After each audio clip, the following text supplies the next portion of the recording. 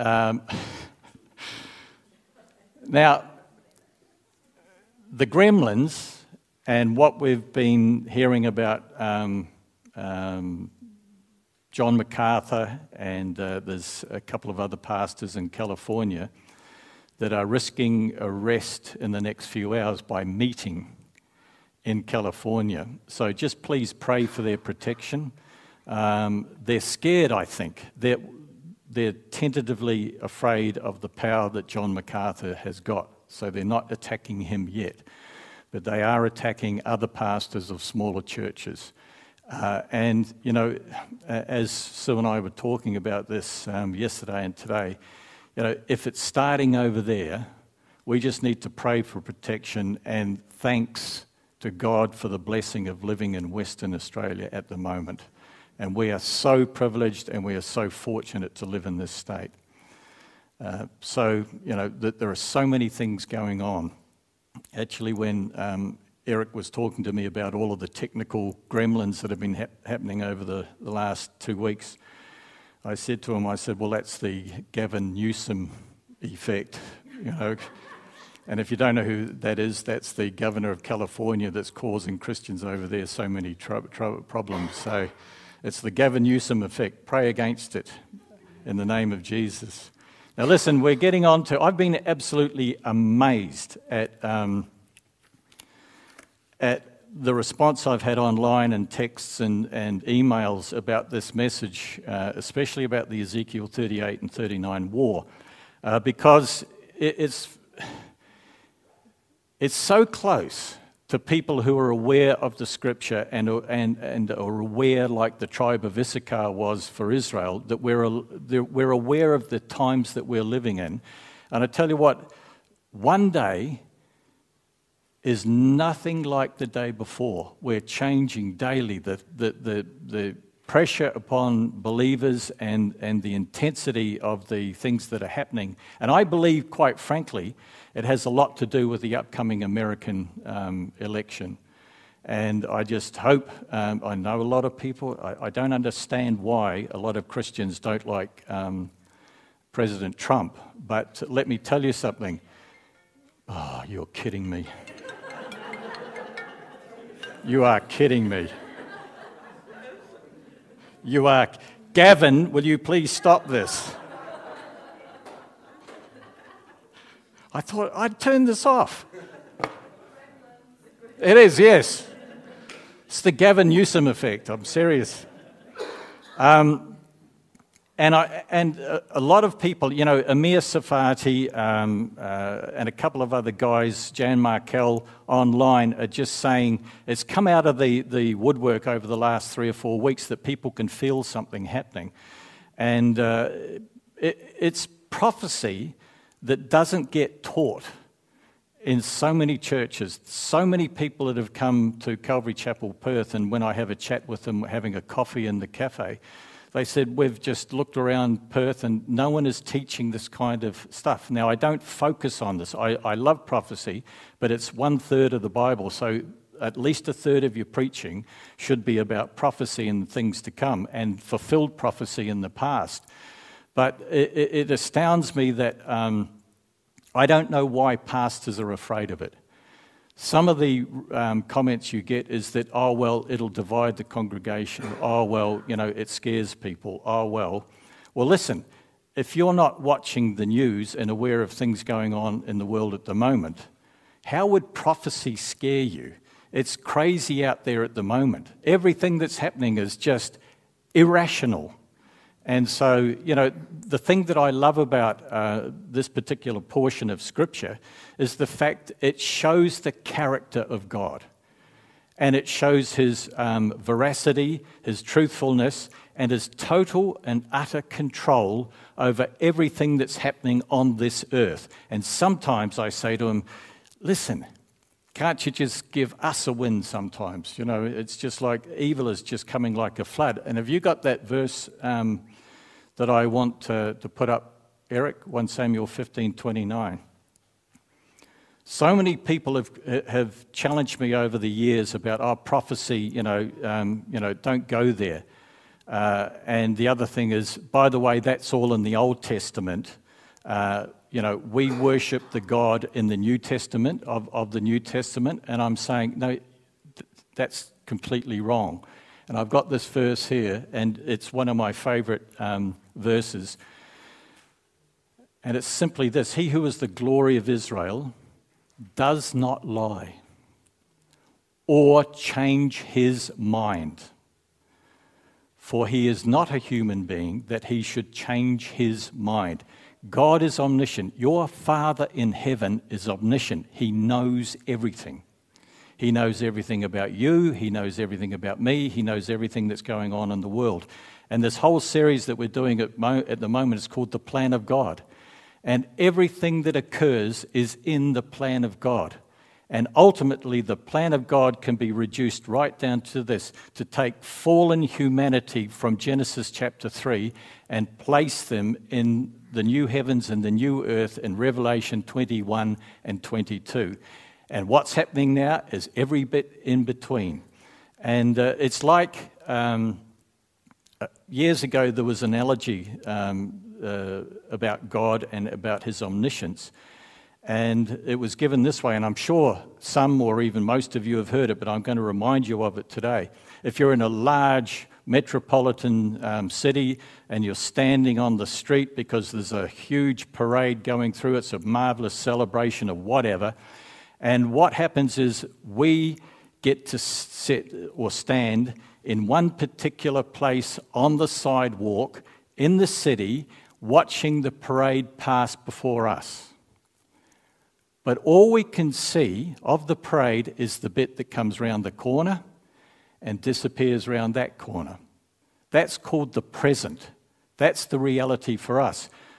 But the analogy is like this: God is in fact in the helicopter, and he's above the city, and he can see the start of the parade and he can see the end of the parade at exactly the same time. And that explains quite simply, even to children, that nothing is a surprise to God. Absolutely nothing is. And in prophecy, empires rise, empires fall, kings are emplaced, kings are taken down, people live, people die, and nothing is unknown to God. And when we look at the big picture of prophecy in the Bible, the thing that you have to understand is the God that's in charge of all of human history, everything that's happening, is also in charge of you. Personally. And everything that's happening in your life, he knows about.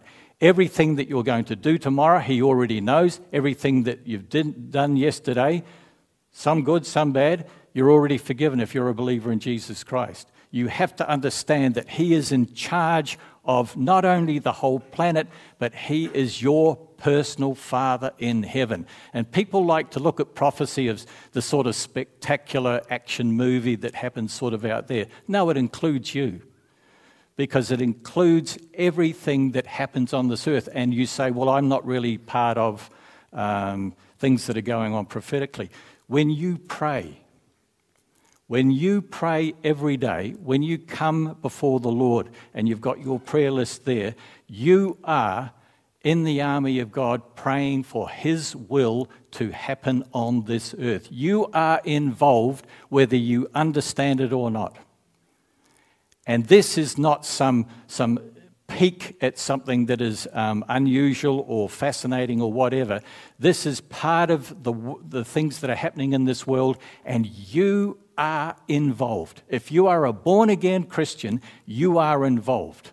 And you have power and you have authority in the name of Jesus Christ to pray for things that you want to see happen. And I'm not saying from a personal point of view, I'm saying from a prophetic point of view. And every prayer that you pray should bring glory and honor to the God who saved you. And that's the way it is. You know, there's a verse in Revelation chapter 19, verses 10b. And I don't know why more pastors don't include it as their personal memory verse. The testimony of Jesus Christ is the spirit of prophecy. Why? because when we see it come to pass, we know that He's in charge. And everything that's happening at the moment is these things that are happening right before our very eyes. When I first started this particular study on the Ezekiel 38 and 39 war, it was after meeting Chuck Missler in 1997, and he opened up my wife's eyes and my eyes to the incredible brilliance of the way that God has set things up over the decades and over the centuries. And so this thing here, when I was looking at this in 1997, 1998, 1999, and I looked at all the players in the Ezekiel 38 and 39 war, I thought, now this is going to be for the next generation, because none of them look like they're capable, none of them look like they're in place. It's going to be some time off. And 30 years ago, you and I could almost guarantee that tomorrow would be much like today. Next week would be much like last week. Next year is not going to be that much different to last year.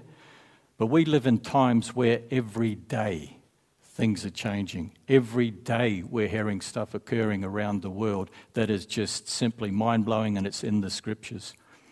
So I just want to finish off Ezekiel 38, and I rushed through to that because of time constraints last week for that incredible verse 19 and 20.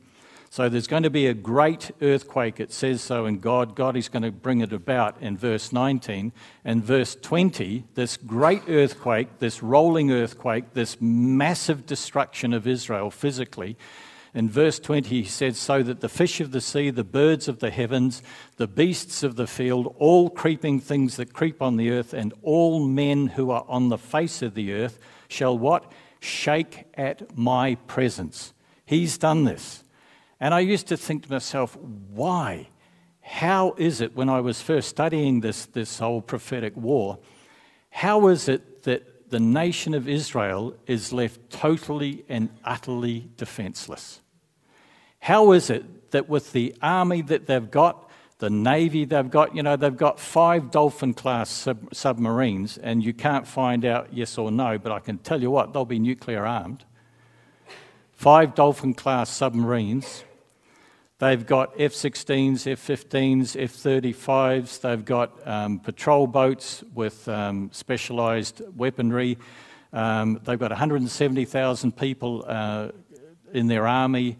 I mean, I'm saying to the Lord, how on earth do you prevent Israel from defending itself? And verses 19 and 20 are the answer. He completely and utterly physically destroys the infrastructure in that nation that renders them helpless before the enemy. And I'm thinking, okay, why? Why? And he says that everyone who's on the face of the earth shall shake at my presence. The mountains shall be thrown down, the steep places shall fall, and every wall shall fall to the ground. There is nothing left of their infrastructure. And in verse 21 he says, and I will call for a sword against Gog throughout all my mountains, says the Lord God, and every man's sword will be against his brother. There's total and utter chaos. And verse 22, and I will bring him to judgment with pestilence and bloodshed. This is Gog and his troops. With pestilence and bloodshed, and I will rain down on him and on his troops and on the many peoples who are with him, flooding rain, great hailstones, fire and brimstone.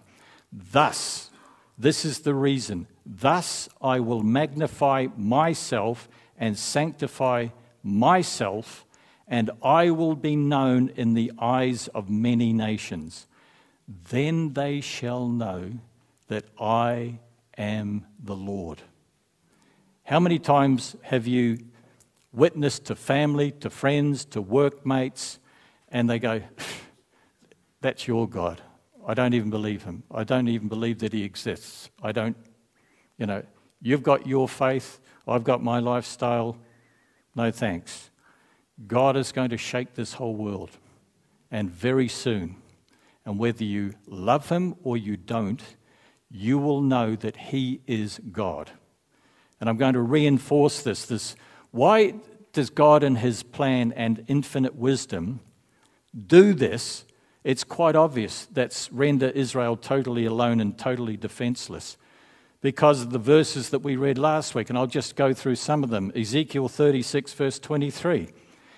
And I will sanctify my great name, which has been profaned among the nations, which you have profaned in their midst, that's Israel, and the nations shall know that I am the Lord, says the Lord God, when I am hallowed in you before their eyes. The whole world will be looking at Israel in the very near future with this invading force on the top Syrian border in the mountains of Israel. And God is saying to you right now, tell your friends that everyone is going to know God, whether they like it or not, because of what's going to happen in this event. And in verse 36, Ezekiel 36, then the nations which are left all around you, this is Israel, shall know that I, the Lord, have rebuilt the ruined places and planted what was desolate. I, the Lord, have spoken it, and I will do it. That's emphatic. Remember when I read out that passage, one of my favourite passages in Ephesians 2 last week, when you were dead in your trespasses and sin, when you were dead in your trespasses and sin, spiritually dead, He, God the Father, made you alive in Jesus Christ. And later on it says, and He has raised you up into heavenly places to be seated in the heavens with Jesus Christ. All of those verbs are in the past. He's already done it. And what has He said here? I, the Lord, have spoken it, and I will do it. No arguments. You cannot win an argument with God. Have you ever had a little sort of pity pat, with God where things haven't gone your way and you've just, got a bit sour with Him and say, well, why couldn't it have happened that way? It's in the plan of God. Get through it. Tomorrow's another day.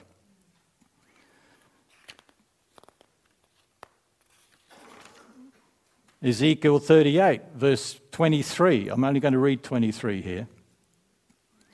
Thus I will magnify myself and sanctify myself, and I will be known in the eyes of many nations, and then they shall know that I am the Lord. There are going to be people, when they stand before the judgment throne of Jesus at the end of the tribulation, the great white throne, and not one of them will ever be able to say, I didn't know anything about you. Even creation in Romans 1 declares the glory of God. You don't have to have had a Bible. You don't have to have had an evangelist walk past you and tell you all about Jesus. You can look at creation itself and it declares the glory of God. I can remember when I first started working in the mining industry in 1989, and I wasn't a believer. But I used to go way out into the great Victorian desert on my own. Seriously? Stuart, here's a Land Cruiser, here's a map, here's a compass, off you go. And there I was, 250 k's outside of Kalgoorlie, right in smack dab in the desert, on my own. And, it was only in later years I thought, you dummy, you could have died any day. You know what I mean? There was no training back in those days. There was no occupational health and safety in those days. You got a Land Cruiser, a 250,000 topo map, a compass, some food and water, off you go and do your work.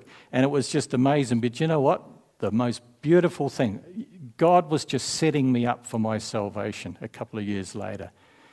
And I used to, at night time, set a fire, and I'd have my swag, and I'd have the Land Cruiser, and I'd be sitting there, and I'd have cooked myself some kind of curry in a Dutch oven. You know what a Dutch oven? Those heavy stainless iron pots, and you put them on the coals all day. Best curries I've ever had in my life. But I looked up at the skies, on a moonless night. I looked up at the Milky Way, and it was staggeringly beautiful. And you can't, even as an unbeliever, deny the fact that someone must have put this all in place. It's just, have you ever done that? Have you ever been right out in the desert where there are no lights, no moon, and stared upwards? I tell you what, it's so bright that at 10 o'clock at night I could open up the West Australian and see the words on the page and read the words on the page. It is so bright. It is just amazing. So even the creation itself declares the glory of God. Ezekiel 39, 6 and 7, this is part of what we're going to do today. And I will send fire on Magog, that's the Russian states, and on those who live in security or in false confidence in the coastlands of the sea. Then they shall know that I am the Lord. So I will make my holy name known in the midst of my people Israel, and I will not let them profane my holy name anymore. Then the nations shall know that I am the Lord, the Holy One of Israel. Do you know what? As we gather here this afternoon,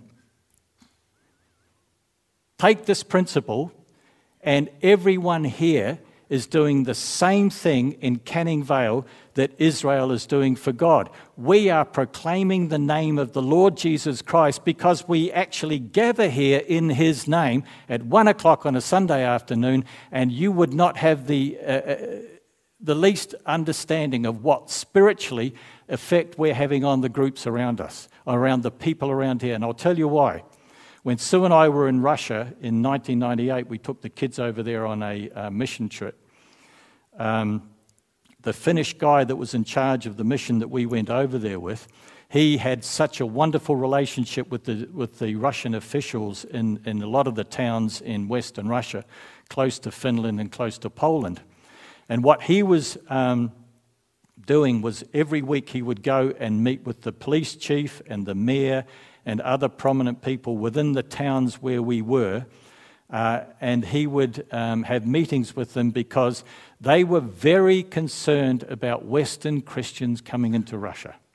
Even though the wall had fallen down, even though Yeltsin had been and Gorbachev had been, they were still old-time Russians. They were still dedicated communists, but they allowed us to come in there.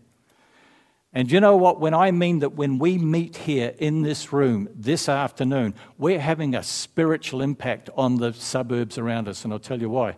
Because the head of the police in St. Petersburg told Kari this. He said, I don't understand why. I do not understand why. But when your Western teams of Christians come to Russia every summer, the children in the camps, their behavior is totally changed. But do you know something, Kari? The behavior of the children in the towns around the camps who haven't had the privilege to go to those camps, their behavior changes as well. Just because of the presence, the powerful praying presence of Christians in these towns, it was having an effect on the behavior of people in the surrounding villages. And that's what we do when we meet. That's why the evil individuals in America are allowing casinos to stay open. They're allowing goodness knows what to stay open, but they want to shut churches down. Why? Because they know that we have an impact in the community in which we live. And they don't want that impact. You know, the whole thing about all of this going on, I hope you understand, is Marxism and communism. By the way, no relative, but Marxism and communism. And do you know what? Do you remember a few weeks ago, a couple of months ago, they were tearing down all the statues in America? Why? Because they want to destroy history. Because if you destroy history, people don't know who they are, because they don't know where they came from. And if they don't know where they came from, they don't know where they're likely to be going. So they destroy history so that they have you in the here and now, and you don't understand the lessons of history. You don't understand what went before. You know, people who haven't studied the mistakes of history are bound to repeat them. You know, I see, that we've had this quarter of a century relationship with the Perth Jewish community. And what is it, 70, 80 years after World War II, and anti-Semitism worldwide is on the rise again? It's just unbelievable. And, it's the human heart. It's Jeremiah 17:9. The human heart is deceitfully wicked above all things, and who can know it? Who can understand it? Verse 10 is that the Lord can understand it. And he can change it, and he can... We don't get this old heart transformed when we believe in Jesus Christ. We get a new one. We get a new one. Ezekiel 39:21, verse 23. And I will set my glory among the nations. All the nations shall see my judgment which I have executed, and my hand which I have laid on them. So the house of Israel shall know that I am the Lord their God from that day forward. And the Gentiles, verse 23, shall know that the house of Israel went into captivity for their iniquity, because they were unfaithful to me. Therefore I hid my face from them, and I gave them into the hand of their enemies, and they all fell by the sword. The plan of God. But you know what? Even on a bad day that we can have, you're still a child of God. You are indwelt and sealed by the Holy Spirit as a guarantee of your redemption. You don't have to be worried about, am I ever going to get there? And this is why I will never be a 5-point Calvinist. 5-point Calvinists say, you'll only be saved if you've got total faith right to the end. Funnily enough, I've never met a Christian yet in 30 years that's had that kind of faith. Even the Calvinists. I'm going to break into this little series here, and this drives the guys nuts. But they're so patient with me. Can you turn to 1 Peter chapter 1, Eric, please, verses 3, 4, and 5. Turn in your Bibles. 1 Peter 1, 3, 4, and 5. And when I first got taught this by a brilliant teacher from Baraka Church in Houston, Texas. And it was 1998, 1999. And we had been, I was born again in the Cottesloe Brethren Church, excellent teaching, certain theological issues, but brilliant people, wonderful people. Then we went to a what I would call a lukewarmed up charismatic church, nothing very adventurous. And then we went to a Pentecostal church, and I often wonder why. But God was showing us all the different shades of Christianity so that we would know, get back to God and don't worry about denominations. Get back to God. And I've never left this book since. This is my denomination. This is the basis of my faith. What's in here guides me, not what someone from a particular denomination tells me. And has he got it up there? Oh, wonderful.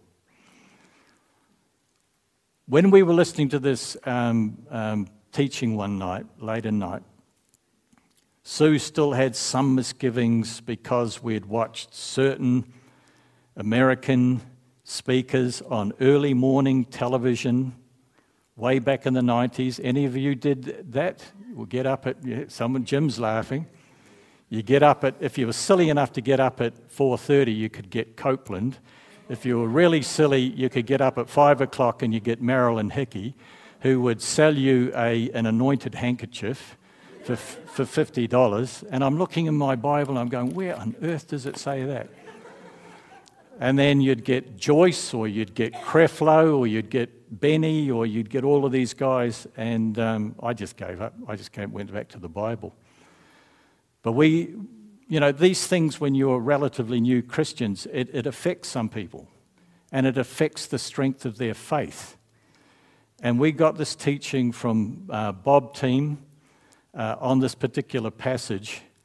And after we had finished listening to it, My wife could have got out of bed and walked on the ceiling. She was so happy. She's nodding now because she remembers that night.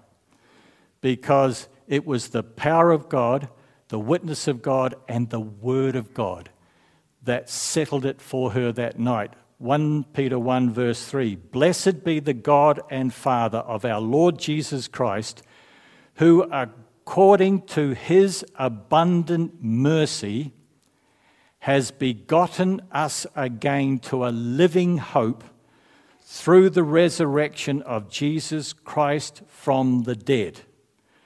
Notice Peter didn't say us who are really good people. He just said us. Bruce is laughing. He has begotten us again to a living hope through the resurrection of Jesus Christ from the dead. It's Jesus on the cross, his death, his burial, and his resurrection. If you believe in that, you're going to heaven. If you believe that in your heart, it's seated in your spirit, you are going to heaven. And verse 4, to an inheritance. It's waiting up there for us already. God's had it since before the foundation of the world, and he's going to give it to you when you get there. But he's already got it for you. Our inheritance, incorruptible, nothing can happen to it, undefiled, your worst day can't have it taken away from you. Your worst day, you don't have to be a goody two-shoes every day. You should want to be. But if you have a bad day, God's still up there holding your inheritance. And I'm going to explain to you why. It's incorruptible, it's undefiled, and it does not fade away. It is reserved for you in heaven, who are kept by your goodness. Does it say your goodness up there? No. It says by the power of God through faith for salvation, ready to be revealed in the last time. You know, when you get to heaven and you come up before Jesus and he's sitting on the bema seat, he's going to look at you and he's going to say, "Welcome home." And you'll think, "But I think of all the things that I did. As far as the east is from the west, so are your sins from me." The only person who remembers your sins is you. Because you have an inheritance in Jesus Christ because of your faith and trust and belief in what he did on the cross. You have an inheritance waiting for you in heaven. Why? Because God said it. And what does he say to Israel? "I said it and I will do it." I am the God who doesn't change. I am the God of truth. It's one of my attributes. Veracity, it's one of my attributes.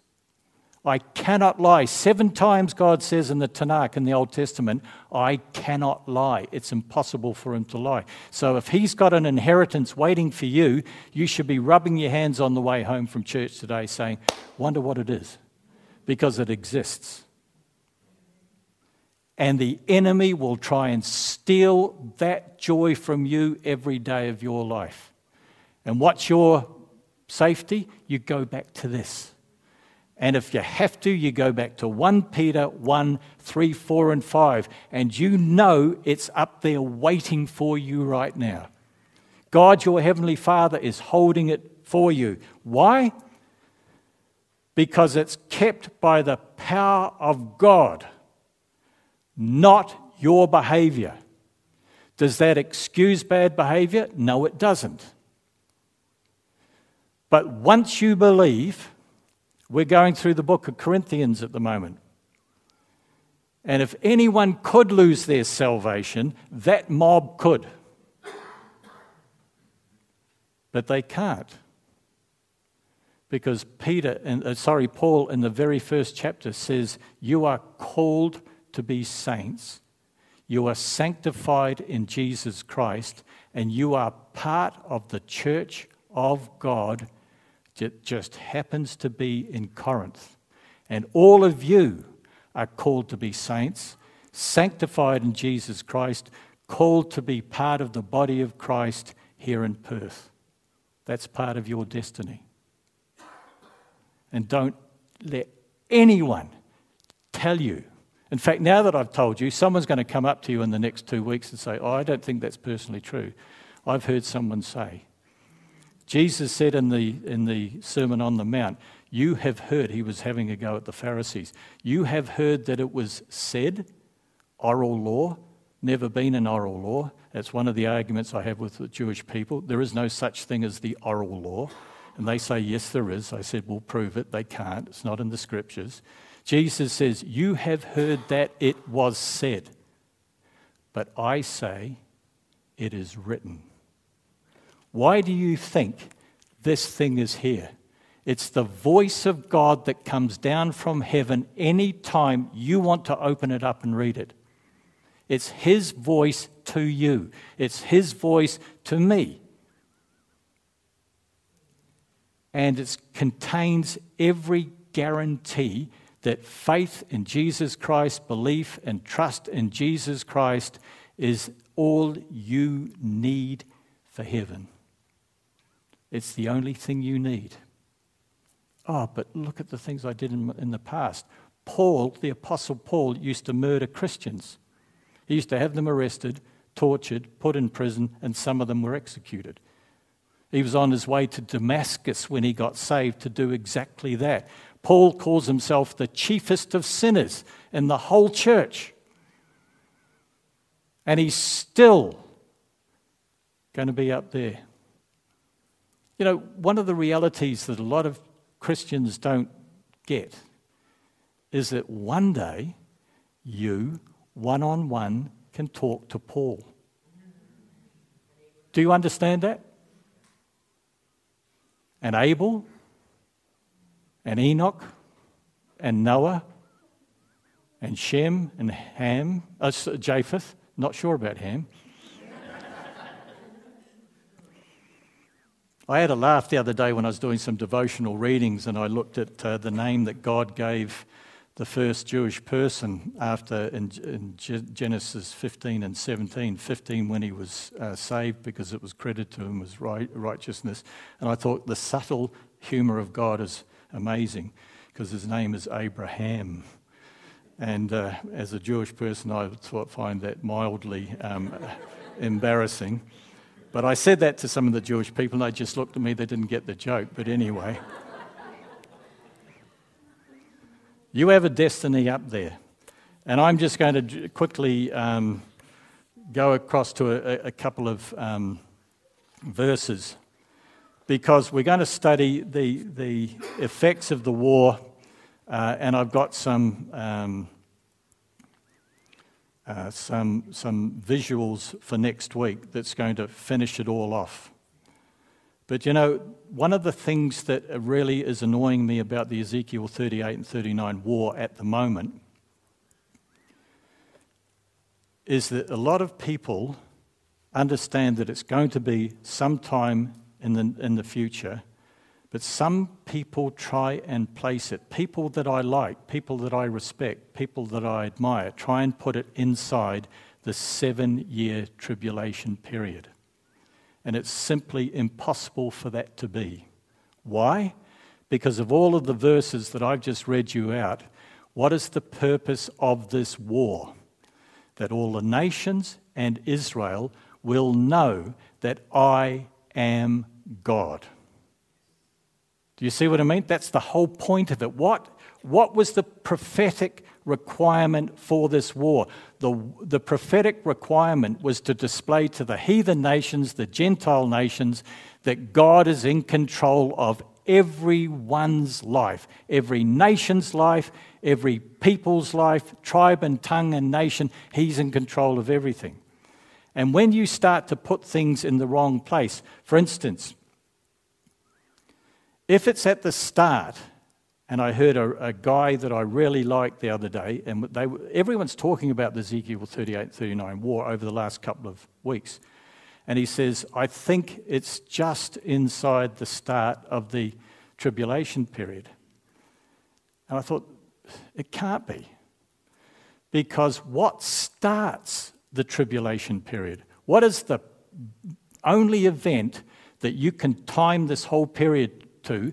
It's one event, and it's called the signing of a peace treaty, a covenant with Israel, by a person we will know eventually as the Antichrist. We won't know him. The poor people there will know him, because he signs a covenant with Israel.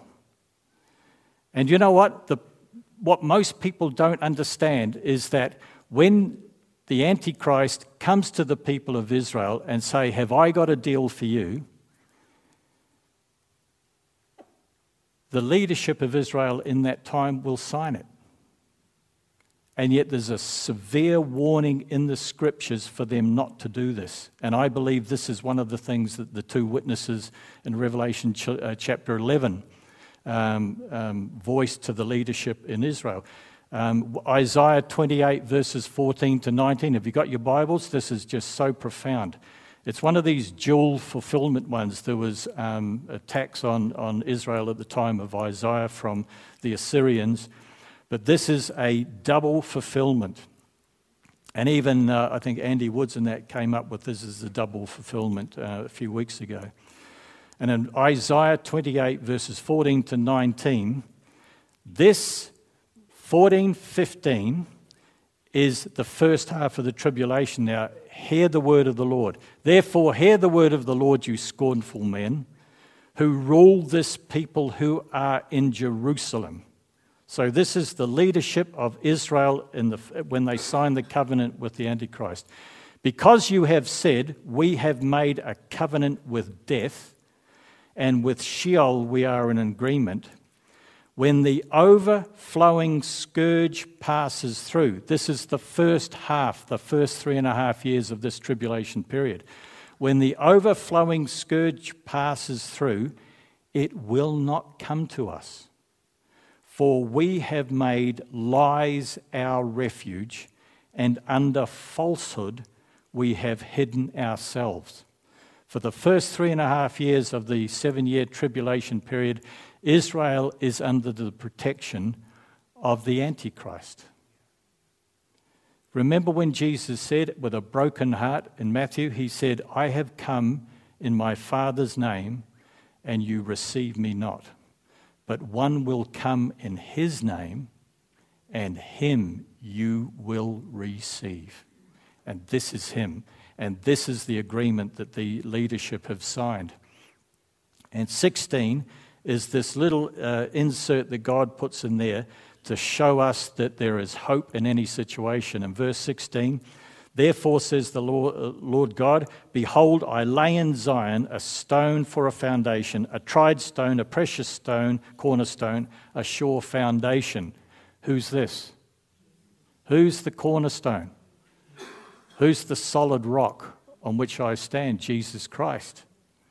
And whoever believes in him, it's not in there, but it's in him, will not act hastily. They'll be telling the leadership, what have you done? What have you signed us into? What have you signed us up for?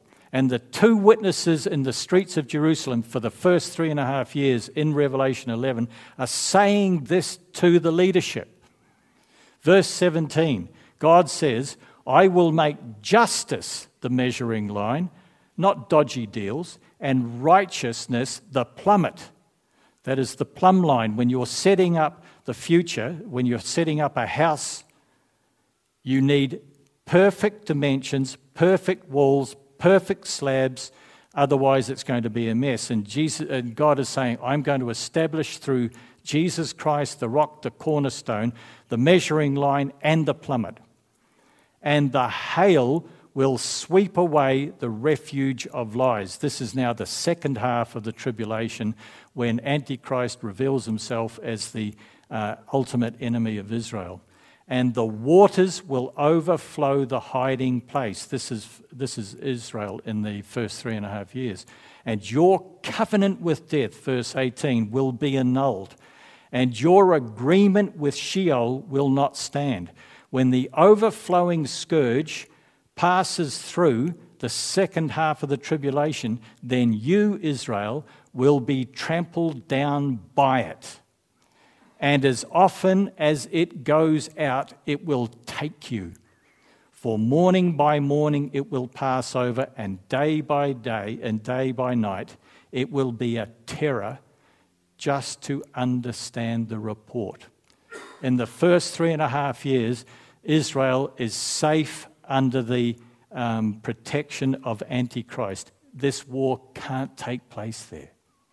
And the other place that some people put it is at the end of the 7-year tribulation, a war upon Jerusalem called Armageddon. Armageddon is where the armies actually gather. It's the Valley of Megiddo. In fact, if you watch Amir's updates from his house in the Galilee and you look over his shoulder, you can actually see the Valley of Megiddo over his shoulder. In the second half of the tribulation, at the very end of the tribulation, when these armies attack Jerusalem, called the War of Armageddon, but it's really not. That's the gathering place. This is the attack. It's the actual army of the Antichrist that is doing this. Do you see what I mean? So it's not this war. It can't be this war. It never will be this war. This war has to happen before the 7-year tribulation even takes place. Oh, plenty of time. I've just seen some things at the back. It's not in the tribulation for obvious reasons. You need to just read your Bible and understand. It's not there. So where is it? It's before the tribulation. And it starts with this confirmation by the Antichrist. You all know chapter 9, verses 26 and 27. If you can, just turn there, because there's stuff that people just gloss over that you're not really taught in many instances when this passage is brought up to you. And Daniel 9, 26 and 27, most people can almost commit it, speak it by memory. And verse 26, it's after 62 weeks, that's after the 483 years, Messiah shall be cut off. In the Hebrew, that's karat, that's executed, but not for himself. What does that phrase mean? Does anyone know what that phrase means? It means he's innocent. Jesus Christ was innocent, but he was executed for our sake.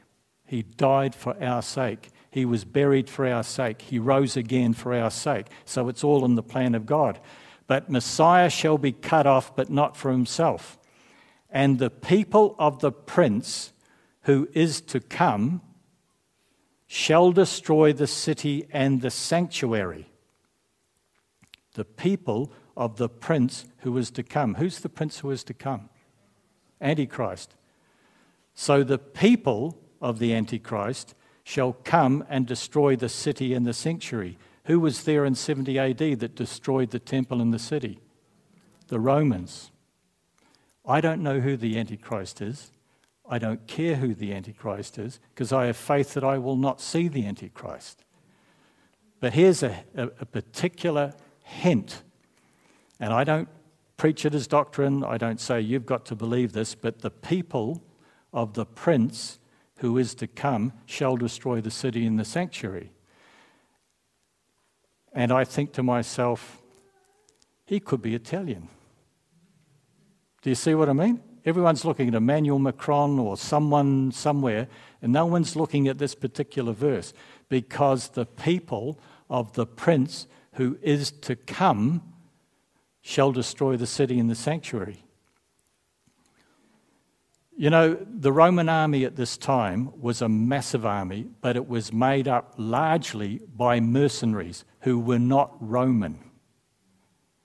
But they had super legions that whenever they had to go to war for a particularly dangerous encounter, the Roman army would rely on its own fully Roman legions. And the legions that attacked under Cestus Gallius the city of Jerusalem from 66 to 70 AD were the 5th, 10th, 12th, and 15th Roman legions. So God even arranged that not Gentiles would come, like not non-Romans, they wouldn't come and destroy the city and the sanctuary. It had to be Roman legions that did this. And I don't know, but it's just one of these things that when you read the scriptures carefully, it's a hint for when people in the future will have to deal with this, that it will be brought to pass. I don't know if he's Italian. It's not my problem. And by the way, it's not your problem. It's not your problem. And despite some of my favourite teachers saying we'll be upstairs looking down from the mezzanine, I don't think so. You and I have got a lot to do up there, and it's being trained in righteousness to be beside Jesus in the 1,000-year reign in the millennial kingdom. We won't be looking down on what's going on in the tribulation. Why? Because would you look at your family and friends? Would you want to see what's happening to them? That's not what we'll be doing up there. Revelation 19 says that we'll be washed clean, we'll be made spotless, without corruption. We will become the beautiful bride of Jesus Christ. And the wedding supper will be in heaven, and we'll come back with him and have the wedding feast on the earth. That's what we'll be doing in 7 years. 27, then he, this is the Antichrist, shall confirm, which is make, sign, or enlarge a covenant with the many, that's the Jewish people, for 1 week. But in the middle of the week you shall bring an end to sacrifice and offering, and on the wing of abomination shall be the one who makes desolate, even until the consummation which is determined is poured out on the desolate.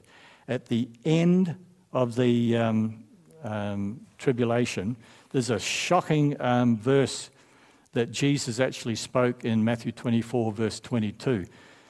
This is why you won't be looking down from up above. Jesus said in verse 22, and unless those days be shortened, no flesh, that's no flesh, no Jew or no Gentile will be saved, that is physically saved, not salvation saved, but physically saved. But for the elect's sake, those days will be shortened. And you know what? There's so many people who misunderstand the elect's sake, for those days will be shortened. Who's the elect in the tribulation? Israel. Why? Where are we? We're up there. You see, the elect in the Old Testament were the Jewish people. In the church age, it's you and I. And when the church is gone, it's back to Israel again. Listen, I'm going to finish off with a very basic foundational lesson in dispensationalism. You've all got your Bibles? I've done this before, but there's a lot of new people. Open up your Bible. This is Dispensationalism 101. So you go to Genesis chapter 1. And I can remember one of my beloved brothers, when I did this a few months ago, he was just amazed. And he's doing it again. It's all right, I'm looking at him. Genesis 1 to Genesis 11. All got that? Genesis 1 to Genesis 11. There's only Gentiles. No Jews. There's only Gentiles. So you then go from Genesis chapter 12 all the way up to Acts chapter 1.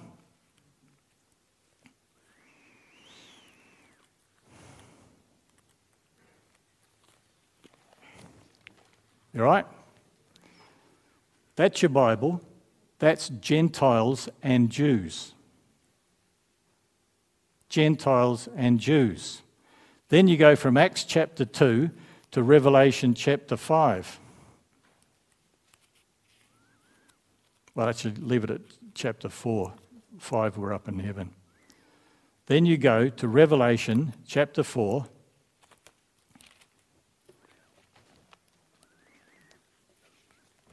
That's Jews, Gentiles, and the church. And when we're out of here, you go back to Revelation 19, and it's only Jews and Gentiles again. Do you understand that? First 11 chapters, Gentiles. From chapter 12 in Genesis to Acts chapter 1, before the church, is Jews and Gentiles.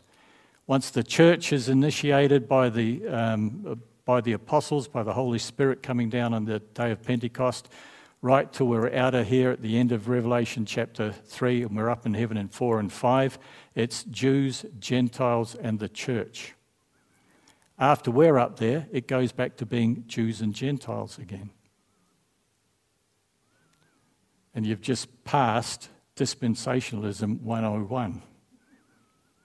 And a lot of people don't get that, but it makes everything so clear if you understand those basic definitions. And then Jesus, when he comes back, he sends his angels out to the four corners of the earth to gather his elect. To gather his elect, his people. And a lot of people get upset about this. Oh, well, you know, are you sure it's Israel? Listen, he came the first time to who? And what did he offer them? Did they accept it? So the kingdom was never given to the church. The offer was rescinded, and it's going to be offered again in the second half of the tribulation. Remember that passage we read from Hosea 5:15, 6, 1 and 2 last week? That's what the Jewish people in Hosea chapter 6, verses 1 and 2, they plead and they pray for the Lord to come back and save them. More than likely the people, the believing remnant in Petra Bosna at that time. But they are pleading for God to come back and save them. And Jesus said, unless this time be shortened, no flesh would be saved. It's such a terrible time on this earth. And you and I aren't there because we believe in Jesus. But he comes back and he offers the kingdom to who again? The Jewish people. And this time they accept it. And they have the kingdom for 1,000 years. And people are saying, but what are we doing? We're ruling and reigning with him. We don't, you see, it's beyond me why Christians sometimes seem jealous about the Jewish people and what they get in the 1,000-year reign of Christ. They get land. Remember, from the river Euphrates to the river Nile, they get their Messiah ruling and reigning over them from Jerusalem. That's what they get. What do you and I get as heirs of Christ in all things according to Romans 8? We get the whole shebang. Everything. If you and I want to go and have a look at Alpha Centauri one day and just see the magnificent light display there, takes us that long to get there, have a look, come back. We can do anything we like. We are co-heirs with Christ in all things. Why would we want that much land in the Middle East? I don't understand why people are jealous of what the Jewish people get. They get Jesus as their Messiah, ruling in Jerusalem. They get 1,000 years in that piece of land. What do we get? We get everything. We get everything because we're co-heirs with Jesus in everything. Read Romans chapter 8. And so many people just make that mistake. And notice where Jesus came to. What city did he come to 2,000 years ago? Jerusalem. What city is he coming back to soon? Not New York, not Beijing, not Canberra, not Perth. Mind you, I wouldn't blame him if he picked Perth. It's a nice place. He's coming back to Jerusalem. And if you understand that, you understand everything that's coming forward in front of us. You are you are understanding everything that is set before the people of this earth. And next week, I'm going to show you why in Revelation chapter 6, when God's judgment is falling on the people in verse 17, they know that the unsaved who are running and hiding in the rocks and the caves, they know where it's coming from. Because they cry out, hide us from the wrath of the Lamb, he who sits on the throne and his Lamb. They know where it's coming from. Why? Because in this war, they've already received it. They've already seen it. They've already seen the consequences of it. And what does God say in these verses that I read out today? Is that the nations and Israel will know that I am God. There is no other. There is no other name on earth by which man might be saved. In heaven and earth, Jesus Christ is our Lord and our Savior. He's the only way we are going to get up there. He's the only way that you and I are going to be restored to our Father. And you know, Sue, my wife, just made the observation, I'm finishing with this, that as she's been talking to her siblings over the last couple of months, they're getting harder and harder and harder. And so are my two brothers. They're getting harder and harder. It's like as God is making himself more and more manifest in the days that we live. You know, COVID-19 was the best thing for the Christian church in the world. Do you know why? Because it shook the church, and those who were just pew sitters and not believers have fallen away. And you know, people who were out there unsaved were saying, what's going on? Do you know what they were doing? They're coming to church and asking what's going on. It's the best thing that happened to it. It's a terrible thing to happen, but it has been a shaking for the church, and it's been a shaking for the whole world. And you know what? The division between believers and unbelievers seems to be getting wider and wider. They're getting harder. They're getting angrier at everything that's happening in the world. But you know, the Holy Spirit's still at work. There are still people getting saved every day around this world. And our sister in England, who might be watching even now, had a marvellous breakthrough this week. John Baker's sister-in-law. Witnessing to a young man for a long time, and she ended up giving him the little Donald Trump coin. Have you ever seen it? The little Donald Trump coin? Some of you are going, what's he talking about? I'll bring it next week and show you. It's like someone has pressed a little coin, a memorial coin about that round, and it's got Donald Trump as King Cyrus, protecting the Jewish people. And we were given two of them. We've still got them on our bedside table. But Jill was using that with this young man, and it got him through to the kingdom. Not that, but her witness using that about Jesus. The Holy Spirit's still going. He's still active, saving people. And one of the things you can say, if they ask what's going on in this world, if you read your Bible, if you're literate, if you know what's going on, you're going to say, soon this is going to happen. These things are going to happen because God has said it in His Word. But you know, He loves you. And if you accept Jesus Christ and His sacrifice on the cross, you'll be with us and we'll be going up there. And He's saving people every day around this world. So sometimes we get a bit down if we look at events in this world, but the nations and Israel and you and I will know that He is God, because He brings His word to pass.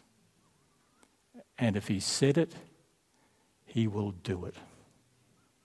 So, Father, I just thank You now for the time together, for this this ability to gather, Father, in this room and to impact spiritually the houses and the people around us, Father, as you showed us in Russia in 1998. Whenever your people, Father, gather, we shine a light into the darkness so that people might see and be drawn to that light, be drawn to Jesus, and put their faith in Jesus. And Father, you will be glorified by every one of your children that you have before you in heaven. And I just thank you for the matchless privilege it is to be amongst Christians, to share the word, to share fellowship, and to know that there is soon coming an event when we will be in your presence. And I thank you now, Father, from the bottom of my heart, in Jesus' name. Amen.